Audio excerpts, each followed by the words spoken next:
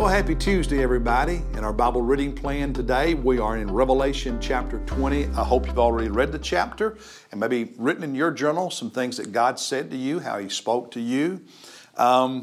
Today's devotion is probably going to last a little longer than average because I'm going to do some teaching. This is a chapter about which there's a lot of debate, differing interpretations, a lot of disagreement, particularly as it relates to the 1,000 years that is referred to in this chapter. But what chapter 20 is dealing with is Satan's final judgment. If you want a theme for the chapter, that's it. The final judgment of Satan and the final judgment of humanity. Let's begin by looking at the final judgment of Satan. Starting at verse 1.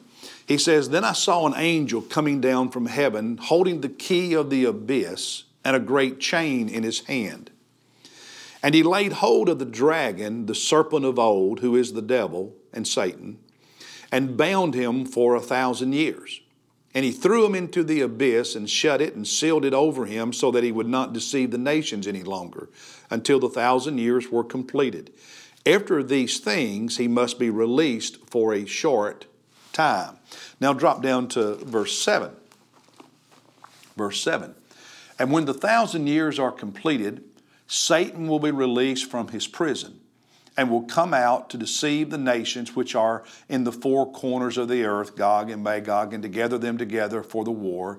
And the number of them is like the sand of the seashore." Verse 9. "And they came up on the broad plain of the earth and surrounded the camp of the saints and the beloved city. And fire came down from heaven and devoured them. And the devil who deceived them was thrown into the lake of fire and brimstone, where the beast and the false prophet are also. And they will be tormented day and night forever and ever." Now, just remember the beast and the second beast, the false prophet, were Rome and the cult of worshiping the emperor and all of that. And also remember, you don't read Revelation necessarily chronologically because there's a loop as events are recounted and retold with different images and more details and different details. And that's somewhat taking place here. Now, the big question is, what is meant by the 1,000 years? This is the only place in the Bible what some refer to as the millennium, the 1,000-year reign, is mentioned. Only place in the Bible. And it's in a book that is filled with symbolic language. Very few numbers that we take literally. So the question is the 1,000 years a literal number or is it a symbolic number? Now those throughout church history, there have been two primary views, okay? One is that it's a literal 1,000-year rule upon the earth. The other is that it's a symbolic number that's referring to the church, the season between the two comings of Jesus, okay? An indefinite completed time when Jesus rules through His kingdom upon earth like He is right now. The idea of a pre-tribulation rapture is relatively new in church history. In fact, you have no written record of it anywhere in church history until the late 1800s. It wasn't taught anywhere in the first 17 centuries of the church. And most scholars do not believe in a pre-tribulation rapture. So the discussion is the 1,000 years. Is it a literal rule upon the earth or is this a symbolic depiction of something? So what does it really mean? A couple of principles when it comes to interpreting. One is what is symbolic is always to be interpreted by what is plain and clear elsewhere in Scripture. And as I mentioned, this is the only place the 1,000-year rule is mentioned. Anywhere in the Bible, this is it. And so something that is obscure and mentioned once is to be interpreted on the basis of the many Bible verses that speak very, very clearly. Don't allow the symbolic to interpret the plain. Don't allow what is mentioned once to override what is mentioned many times other places in the Scripture. So that's just a very important principle to keep in mind. Revelation is a highly symbolic book because it's apocryphal literature describing in dramatic images and symbolic things, spiritual truth and the second coming of Jesus and so on. Now the number 10, you have to keep in mind the number 10 means fullness or completeness. So when you have 10 times 10 times 10 is 1,000, it can be, if you don't take it literal, but you take it symbolically, it can be that the 10 times the 10 times the 10, which equals 1,000, is just saying when the time is complete, when the time is full. And that's the way I interpret this. Psalm 50, verse 10, just as an example, you've quoted this verse before probably. Every beast of the forest is mine. God talking. Every beast, every animal of the forest is mine. The cattle on 1,000 hills. The cattle on 1,000 hills. So does that mean that only the cattle on exactly 1,000 hills belong to God? Or is it a symbolic way of saying the fullness of all hills and all cattle and all livestock, everything belongs to God? Well, we understand it's symbolic language. God owns it all. But we come to Revelation, the only place the 1,000 is mentioned, and some want to take it literally. And I ask why? What's the biblical basis? When everything else in here is not, what's the biblical basis?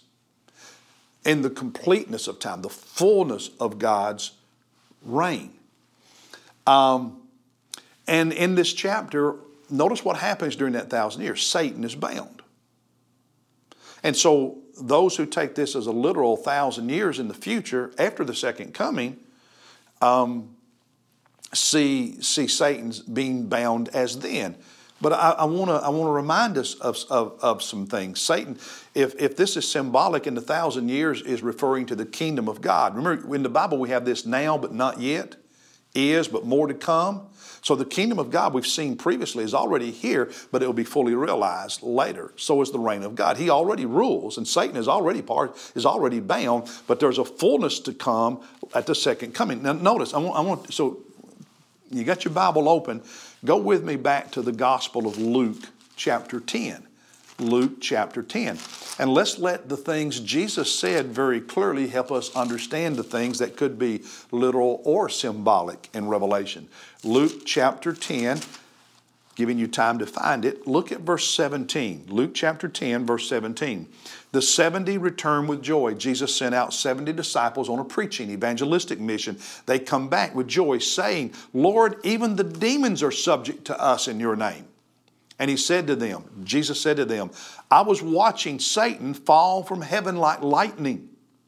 And behold, I have given you authority to tread on serpents and scorpions and over all the power of the enemy. Over all. Jesus said, listen, I saw Satan fall already.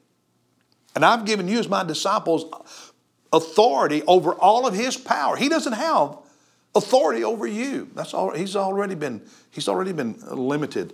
Another passage in Matthew's gospel, look at chapter 12. Matthew chapter 12, when Jesus is casting out demons. Matthew chapter 12, starting at verse 25. He's been casting out demons, and the Pharisees and others are criticizing him. And it says in verse 25, knowing their thoughts, Jesus said to them, any kingdom divided against itself is laid waste.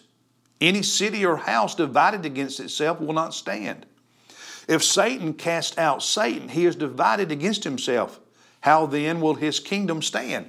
Remember, they had accused him of casting out demons by the power of Beelzebul or Satan. Verse 27, if I, Jesus, by Beelzebul cast out demons, whom do your sons cast them out? For this reason, they will be your judge. Now here's the key verse, verse 28. But if I cast out demons by the Spirit of God, then the kingdom of God has come upon you. Kingdom of God is already here. The fact that I'm casting out demons, Jesus says, is proof that God's kingdom is already here. And then verse 29. Or how can another enter the strong man's house and carry off his property? How can I go into Satan's kingdom and cast out his demons unless he first binds the strong man? Unless he first binds the strong man. Unless he first binds the strong man. Then he will plunder his house. Jesus said, Satan has already fallen and I already bound him. And I give my people authority over him and I cast out demons. Why? Because I've already tied him up. Look in the New Testament book of Colossians.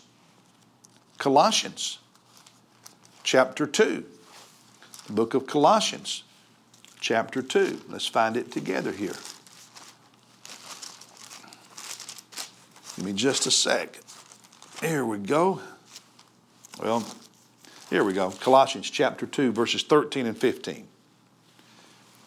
For he, Jesus, rescued us from the domain of darkness, transferred us to the kingdom of his beloved Son, in whom we have redemption, the forgiveness of sins.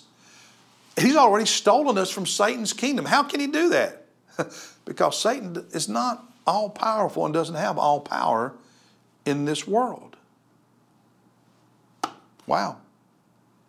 Look at the book of James, one last passage.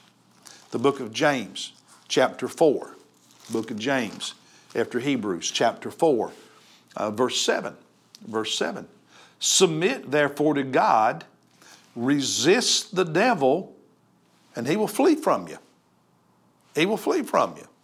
Listen, what the Bible teaches is that, yes, Satan is at work in this world and has influence, but he is so limited because Jesus has already defeated him on the cross. He's already been cast out of heaven.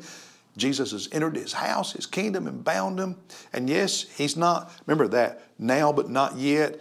We are saved, but being saved, will be saved. We are sanctified, but we will be sanctified. The now but not yet, it is, but it'll be complete. So what he's saying here is the 1,000 years is referring to the reign of Christ in his kingdom that we're a part of in human history. Now, between the two comings of Christ, Satan's been bound.